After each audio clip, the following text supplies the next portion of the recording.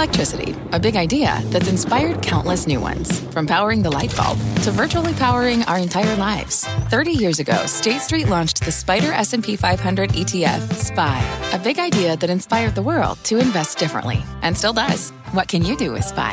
Before investing, consider the fund's investment objectives, risks, charges, and expenses. Visit ssga.com for a prospectus containing this and other information. Read it carefully before investing. SPY is subject to risks similar to those of stocks. All ETFs are subject to risk, including possible loss of principal. Alps Distributors, Inc. Distributor.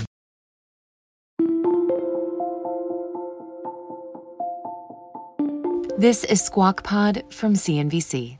I'm producer Cameron Costa, and on today's episode, Boeing's latest issue with its best-selling jetliner, the 737 MAX, and our latest shipping issues in the Red Sea with oil expert Halima Croft.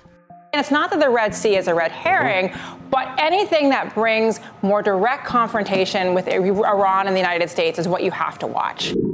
And iPhone unlocked. The Wall Street Journal's investigation of phone thefts and the bank account drains that follow, all starting with a passcode. Personal tech columnist Joanna Stern. That code, that 4 to 6 digit code you usually put in on the outside of your phone to unlock it when Face ID doesn't work, that code can unlock your entire digital and financial life. Plus a special interview from earlier this year. Andrew Ross Sorkin talks trading the basketball court for the boardroom with NBA All-Star turned venture capitalist Andre Iguodala. We spent our whole lives getting ready for the NBA. You have to have similar focus in order to be a great tech investor. It's Friday, December 29th, the last working day of 2023. Squawk Pod begins right now. First up today on the podcast, the latest on the global impact of the Red Sea slowdown. The U.S. military is reportedly trying to convince shippers to sail through the Red Sea, despite ongoing attacks by Iranian-backed Houthi rebels. Bloomberg reports that the Pentagon is speaking with companies on a near daily basis to get a sense of their needs and to reassure them the international community is there to help with safe passage. Recent data shows roughly half of the container ship fleet that regularly travels the Red Sea and Suez Canal are avoiding the route now because of the threat of attacks. The situation in the Red Sea is something that's keeping the oil market on alert. Crude is on pace to finish the year 10% lower, which would be the first annual decline in 2 years. That's where we started on our Squawk Box TV broadcast this morning with Leslie Picker, Michael Santoli, and Brian Sullivan. Here's Brian. It's a lot going on. Joining us out more on the big issues the energy markets will face the new year is our friend, Halima Croft, Global Head of Commodity Strategy at RBC, also a contributor and somebody that makes me smarter on a daily basis. Oh, thank you. I just read your stuff and pretend to know what I'm doing. So thank you for coming on. Thank you for having me. All right, nicety's over. All right. It feels like, and I learned this from Halima Croft and some others, that there are things are calm-ish from the energy, and I'm only saying it from the energy side of the story in the Middle East, but if Israel were to go into, say, Lebanon or take action against Hezbollah, or things were to increase between the U.S. and some of the Hezbollah agents working in northern Iraq or Syria, what's the risk factor? I think there are 3 fronts to pay attention to in this Israel-Hamas war. Obviously, there's been a lot of attention on what's been happening in the Red Sea, with ships being struck, with deployments of U.S. forces there.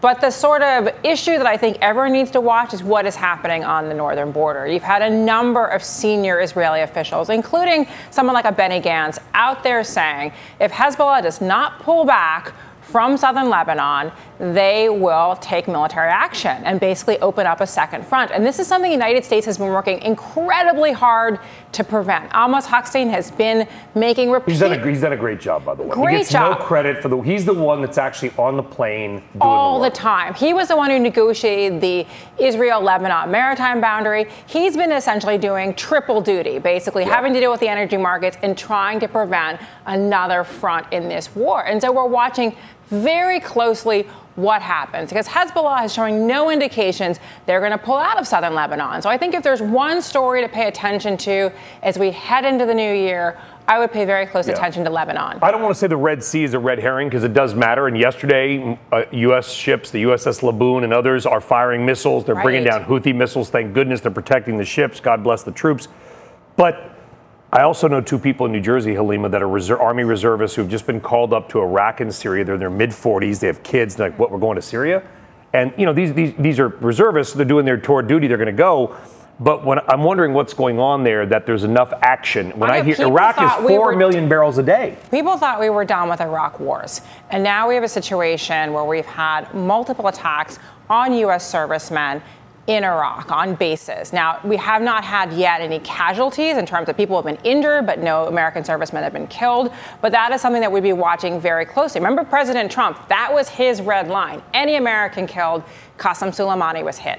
And so we have to pay very close attention to what is happening. The U.S. has responded by attacking Iranian-backed militants in both Iraq and Syria. And again, if you want to look at sort of the escalation threat, that's another place to watch. Again, it's not that the Red Sea is a red herring, but anything that brings more direct confrontation with Iran and the United States is what you have to watch. What can we say about the markets looking through or attempts to look through these geopolitical issues, not just right now, but even if you look back at, the net impact after Ukraine and then, of course, the attacks by Hamas in October? I think it's because of what happened with Russia. Remember when the war started, we had that massive run up in oil prices, expectation we'd see significant Russian reductions because we were sanctioning Russia. We sanctioned the Russian central bank. We took banks and disconnected them from SWIFT, but we made sure to keep Russian oil on the market. And so it was a disruption that didn't happen. And so many market participants are like, I'm not going to get burned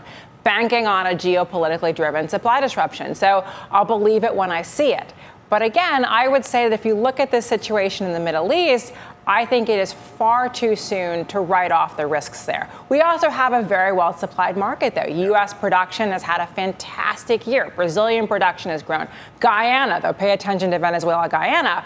So I think a lot of people are like, the market's well-supplied. I don't have to worry about this. Do you think that when you look at the 10% decline, and since this is the last show before the year, it's a time of reflection, do you think it is more of a story about the efficiency of the producers? You mentioned, of course, here in the U.S., South America.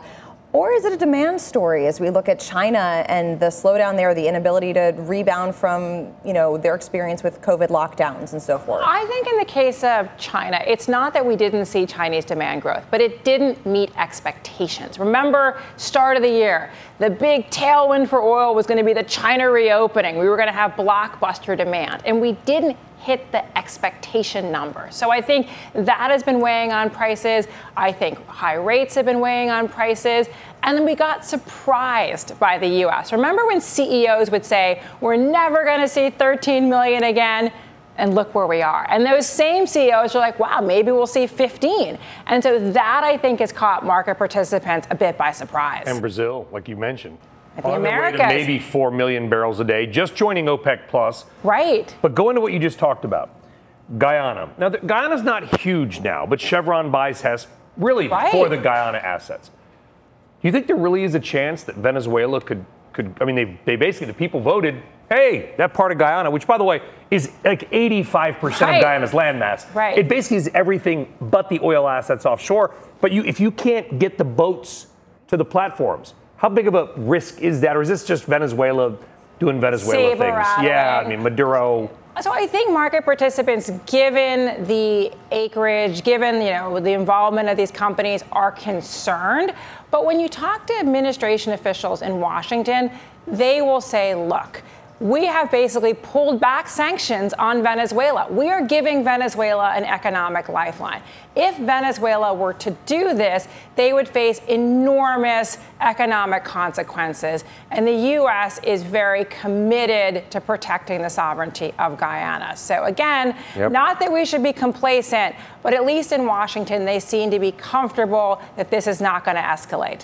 Halima, always a pleasure. Made us smarter. Thank you. Thanks for getting up early, schlepping in, and Happy New Year. Of course. This is a great show. Thank you. To you and the little Vikings. Yes, thank you.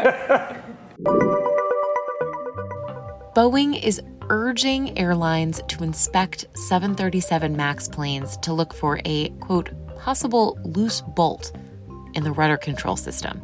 It's the latest quality issue to affect the manufacturer's best-selling jetliner. The operator discovered a bolt with a missing nut while performing routine maintenance on a mechanism in the rudder control linkage. The company discovered an additional undelivered aircraft with a nut that was not properly tightened. Boeing says the inspections will take about 2 hours per plane, and all new 737 MAXs will undergo the check before they're handed over to customers. I guess it's just a matter of tightening those bolts a little more. I don't know about you. When I fly, I like my bolts tight. I do. I want my wing. I want the wings. I remember I was in Japan one time. This is a humble brag. And we were delayed for 5 hours, and all they kept saying was it was a wing problem. And I was like, well, we need those. Turns out it was a missing light, a burned out light bulb on the end of one wing.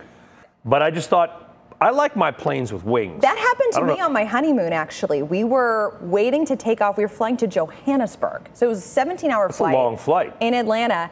And everybody had boarded the plane, and a luggage cart crashed into the wing of the airplane. You got to check it out. So we all had to get off. Wound up spending the first night of my honeymoon in the Comfort Inn in Atlanta. So very romantic. But was it comfortable? But it's better than not having wings on an airplane.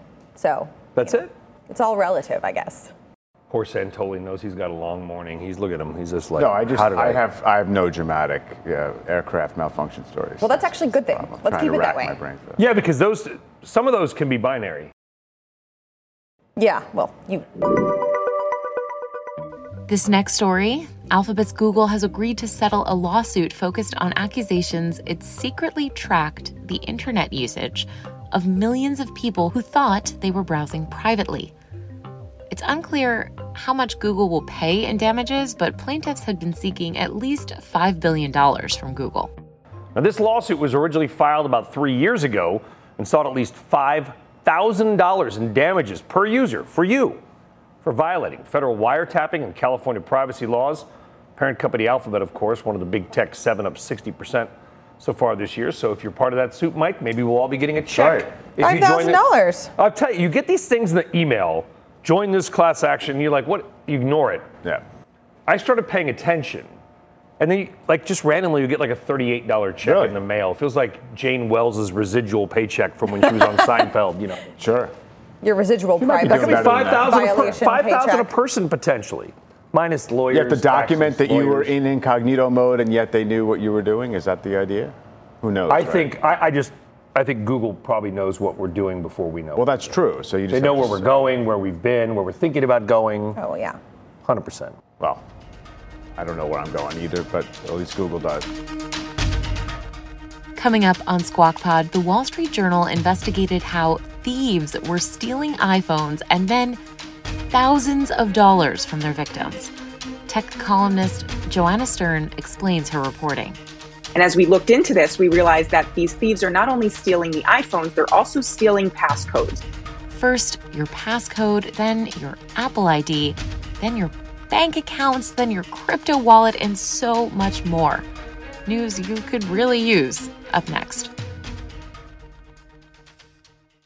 Canva presents Unexplained Appearances. It was an ordinary workday until... that presentation appeared out of thin air. Also, it's eerily on brand. Wait, did that agenda just write itself? Words appear, making this unexplainable case... Unexplainable? It's Canva's AI tools. I can generate slides and words in seconds. Really? The real mystery is why I'm only learning this now. Canva.com, designed for work. What's on the horizon for financial markets? At PGIM, it's a question that over 1,400 investment professionals relentlessly research in pursuit of your long-term goals. Specialized across asset classes, but united in collaboration, our teams provide global and local expertise. Our investments shape tomorrow, today. Pursue your tomorrow with PGIM, a leading global asset manager.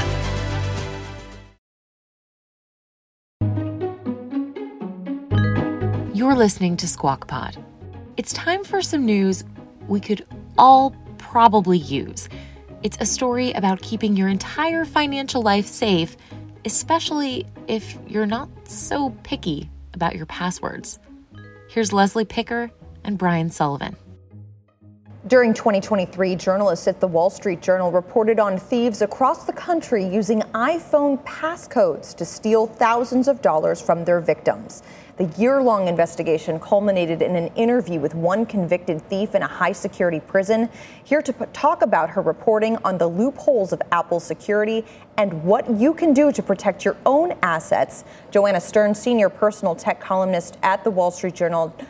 Joanna, thank you for being here, and congratulations on a fantastic series, the investigative series here. So, in your latest piece, you interviewed Aaron Johnson from the Minnesota Correctional Facility, who was serving a 94-month sentence after pleading guilty to racketeering for breaking into and stealing iPhones and the money therein. Were you surprised how easy it was for him to do this?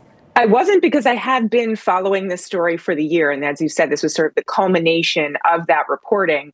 But I was very surprised when I first found out about this about a year ago. And I found out about this because I had heard from victims who said, I was out at a bar late at night. And this is a very common story amongst these victims. Out at a bar late at night, somebody approached me.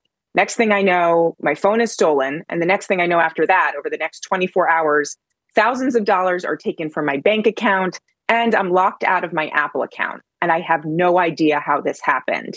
And as we looked into this, we realized that these thieves are not only stealing the iPhones, they're also stealing passcodes. They're somehow figuring out, or asking even in some cases, these victims passcodes. And that code, that 4 to 6 digit code you usually put in on the outside of your phone to unlock it when Face ID doesn't work, that code can unlock your entire digital and financial life.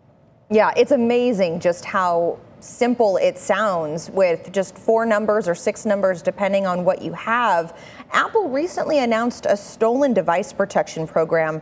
Does it remedy the loopholes that you've been investigating? Do you think it does enough to protect consumers? It certainly remedies a lot of the loopholes, right? The biggest thing that is happening, and as I heard from Mr. Johnson when I interviewed him in prison, is that he is quickly stealing those passcodes, stealing that phone, and changing credentials in the settings of iOS, just taking the phone, getting into the settings menu, and locking people out of their Apple accounts. And what that enables them to do, as he said, is he beats the mice to the cheese. He's quickly getting them out of their Apple accounts before they can get back to their computers and use Find My iPhone to see where their phone is and lock it down. So with this new stolen device protection, the idea is that a thief couldn't do that very quickly. They would need your biometrics, so it doesn't let you use passcodes and a passcode anymore to do some of that. You would need face, you would need fingerprint recognition to do that.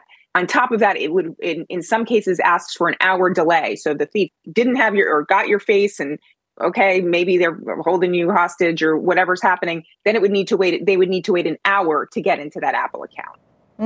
It seems like, and it's interesting because Aaron Johnson, who you recently interviewed, kind of started out doing more traditional pickpocketing, but in today's day and age, it really feels like the phone has more value to it than even a traditional wallet.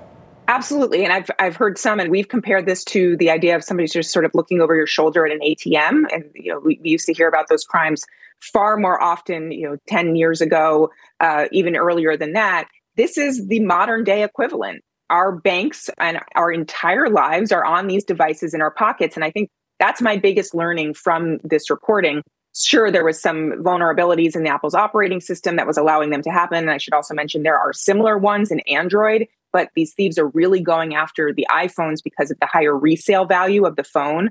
First, they take all the money out of the accounts, they try to drain the money, and then they wipe the phones and sell the phones. And those iPhones are typically worth more than Android phones. But back to my biggest learning here, our entire lives are on these devices, and we need to protect them in a way that we would really protect our accounts and not think about, oh, it's just the phone. And if the phone got stolen, everything would be okay. I could get back home and wipe it and have my security in the cloud. Yeah. Hey, Joanna, it's Brian. And I would imagine just basic things. Number one, use different passwords for key applications, correct? If you have the same password for everything, particularly your iCloud password, because once you've got the iCloud password, then you can wipe the phone. You can turn off Find My iPhone. That would be, to me, I would think, the one password you better make unbreakable. Yes, and you're hitting on the exact key to this crime. So they were using that passcode to change the Apple ID password. And that was the vulnerability we really were talking about here, because with just that passcode, you could change the Apple ID password. Apple didn't ask for a previous type of password. And so that password in that account, you're totally right, Brian. Many people, could be some of us, store our passwords with Apple's keychain, iCloud keychain. And so if you're able to get into that Apple account and you're able to change the password to that Apple account, well, it's a free-for-all, right? You've got access to all those bank accounts, all those types of Venmo, whatever you've kept in there, email, et cetera. And so you've got control of all of that. So one of the things we have suggested throughout the year is using a third-party password manager and absolutely using strong passwords in those accounts. Yeah, because the other side of that is just forgetting all the different passwords that you're using for all the different things, speaking from experience here. But thank you, Joanna. Really important reporting, and we appreciate you coming on to talk about it. Happy New Year. Happy New Year, guys. Thanks for having me. Thank you. Next on Squawk Pod, NBA star Andre Iguodala, or Iggy, swapping the courts for the C-suites. He's going full-time investing, and his baller dreams are focused on bigger arenas. Athletes and the way media rights have gone, they've been able to accumulate this wealth to where they can participate in some of these transactions with ownership in NBA teams. Michael Jordan's been able to do it, Magic Johnson, Shaquille O'Neal, the greats have been able to do it, and I'm very, very sure that LeBron James has his eye on it. But timing is everything. Canva presents Unexplained Appearances. It was an ordinary workday until... That presentation appeared out of thin air. Also, it's eerily on brand. Wait, did that agenda just write itself? Words appear, making this unexplainable case... Unexplainable? It's Canva's AI tools. I can generate slides and words in seconds. Really? The real mystery is why I'm only learning this now. Canva.com, designed for work. You're listening to Squawk Pod on CNBC. All week, we've been bringing you some of our favorite interviews of 2023, and this next one definitely qualifies. In October, Andrew Ross Sorkin and Becky Quick spoke to Andre Iguodala, the NBA All-Star and four-time championship winner, who has, after 19 seasons on the court, stepped away from basketball officially and started investing full-time. Iguodala, or as his fans call him, Iggy, has started a $200 million early and seed stage venture fund called Mosaic. And he told Andrew and Becky all about it. Iggy, four-time NBA champion, the Golden State Warriors, NBA All-Star, Olympic gold medalist. What haven't you done, Andre? It's great to see you this morning. Congratulations on a pretty remarkable career. Thank you. Really appreciate you having me on this, AM. It ain't over, though, because you are taking what you've been doing off the court, the side hustle of sorts that's been going on nearly for almost a decade in your career while you were on the court, and now moving into the venture capital world full time. What is that about? What is that like? And just tell us a little bit about your thinking about retiring to begin with. Yeah, well, I started, investing 10 years ago. It's been an amazing learning experience for many times, shadowing founders, shadowing VCs, their firms, taking internships. But the schedule started to get a little bit too busy, so decided to step away from the court. The court was actually taking time away from investing, so going full-time investing. And, basketball has helped me being in the business of sports. And being media companies has enabled me to understand both sides. But it was time for me to take a step away from the court to fully invest. So you have a partner, Rudy Klein Thomas, and you have a fund now, $200 million, if not more, with him called Mosaic. What are you going to be looking for, and what are you going to be trying to do? Well, we're focused on enterprise, fintech, healthcare, and sports companies. And, over the last 10 years of investing in the space and having some of the best mentors, it's enabled me to learn from them and position myself for the opportunity that's come about with this fund. What we want to focus on is not just backing the best early stage companies, but also being obsessed with changing the way representation of minorities in the industries that we're investing in. So we have many plans to kind of tackle on that initiative. How important was it for you to be a part of the Warriors? And I ask that in the context of you now being a venture capitalist, given the community that exists around Palo Alto and San Francisco that you were a part of. Well, this is where it's all happening. Disruption has started here. Some of the best backed companies, all different sectors, software, the SaaS world, been able to learn from some of the best minds. Eric Wan at Zoom, Jennifer Tejada at PagerDuty, so many different folks that I've been able to interact with. Oracle Arena, some of the best, brightest minds being in every single game. And that's how you got into this, right? Because you met a whole bunch of these folks who were in that community at the time, right? For sure. On the court, at the games, courtside or off the court, being able to interact, like I said before, having an opportunity to, shadow some of these founders and see what they're looking for in the market, the go-to-market strategies and, being a real student of the businesses, and now having an opportunity to take that and, have had the Player Technology Summit, introducing other athletes to the space and trying to be at the head of this investing in the tech world for not just, athletes, but the best up and coming founders and CEOs. So, Andre, the question is your experience replicatable? Meaning, there's part of me that thinks you're a very special unicorn in this ecosystem, but I know there's a lot of players who are constantly asking for advice, saying, how can I get a $200 million fund myself? Well, it's kind of like golf. You have to be obsessed with it. It's a lot of work that goes into it.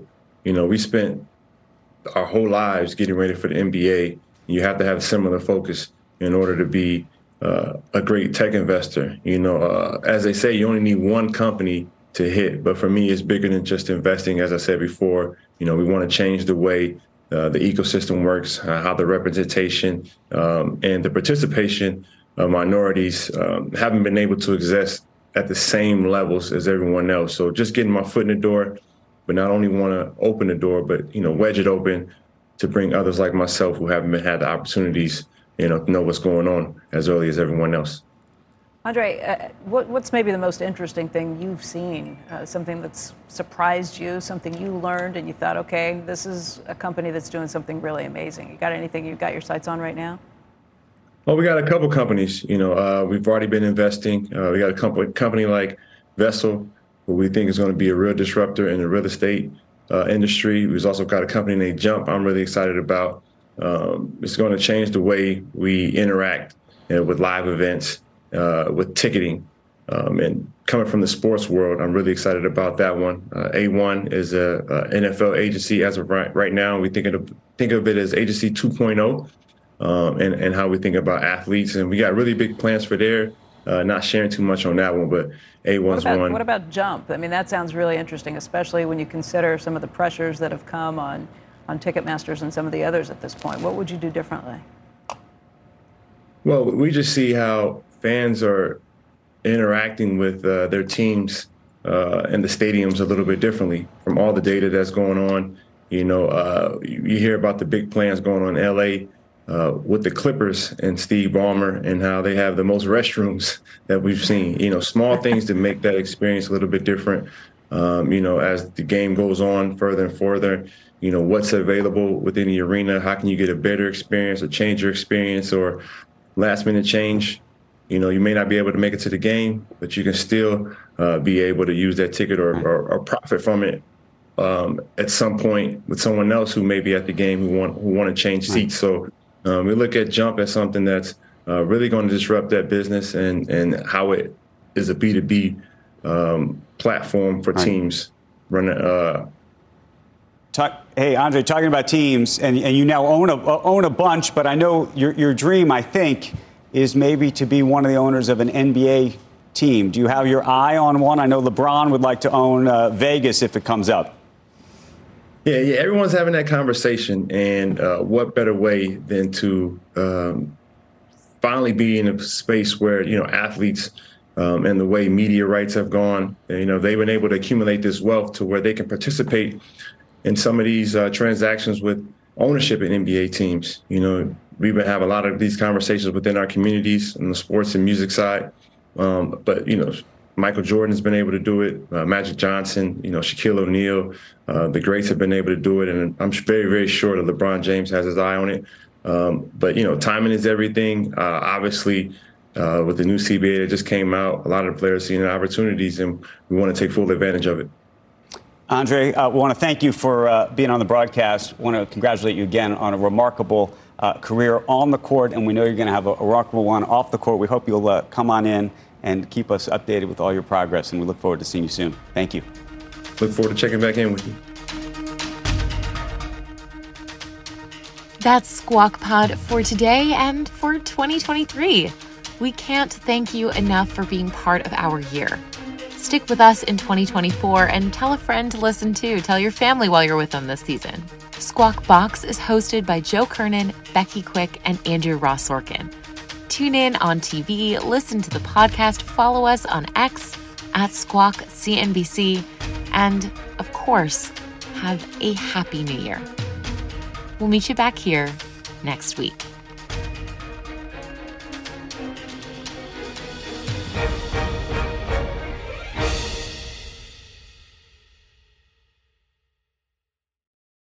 This podcast is supported by FedEx. Dear small and medium businesses, no one wants happy customers more than you do. So you need a business partner just like you. Like FedEx, who understands your passion for serving your customers because they have the same commitment towards you. That's why FedEx offers you picture proof of delivery, packageless and paperless returns, as well as weekend home delivery to 98% of the U.S. on Saturday and 50% on Sunday. See the FedEx service guide for delivery information. What's more, FedEx Ground is faster to more locations than UPS Ground. Trust FedEx for timely deliveries. See what FedEx can do for your business. Absolutely, positively FedEx.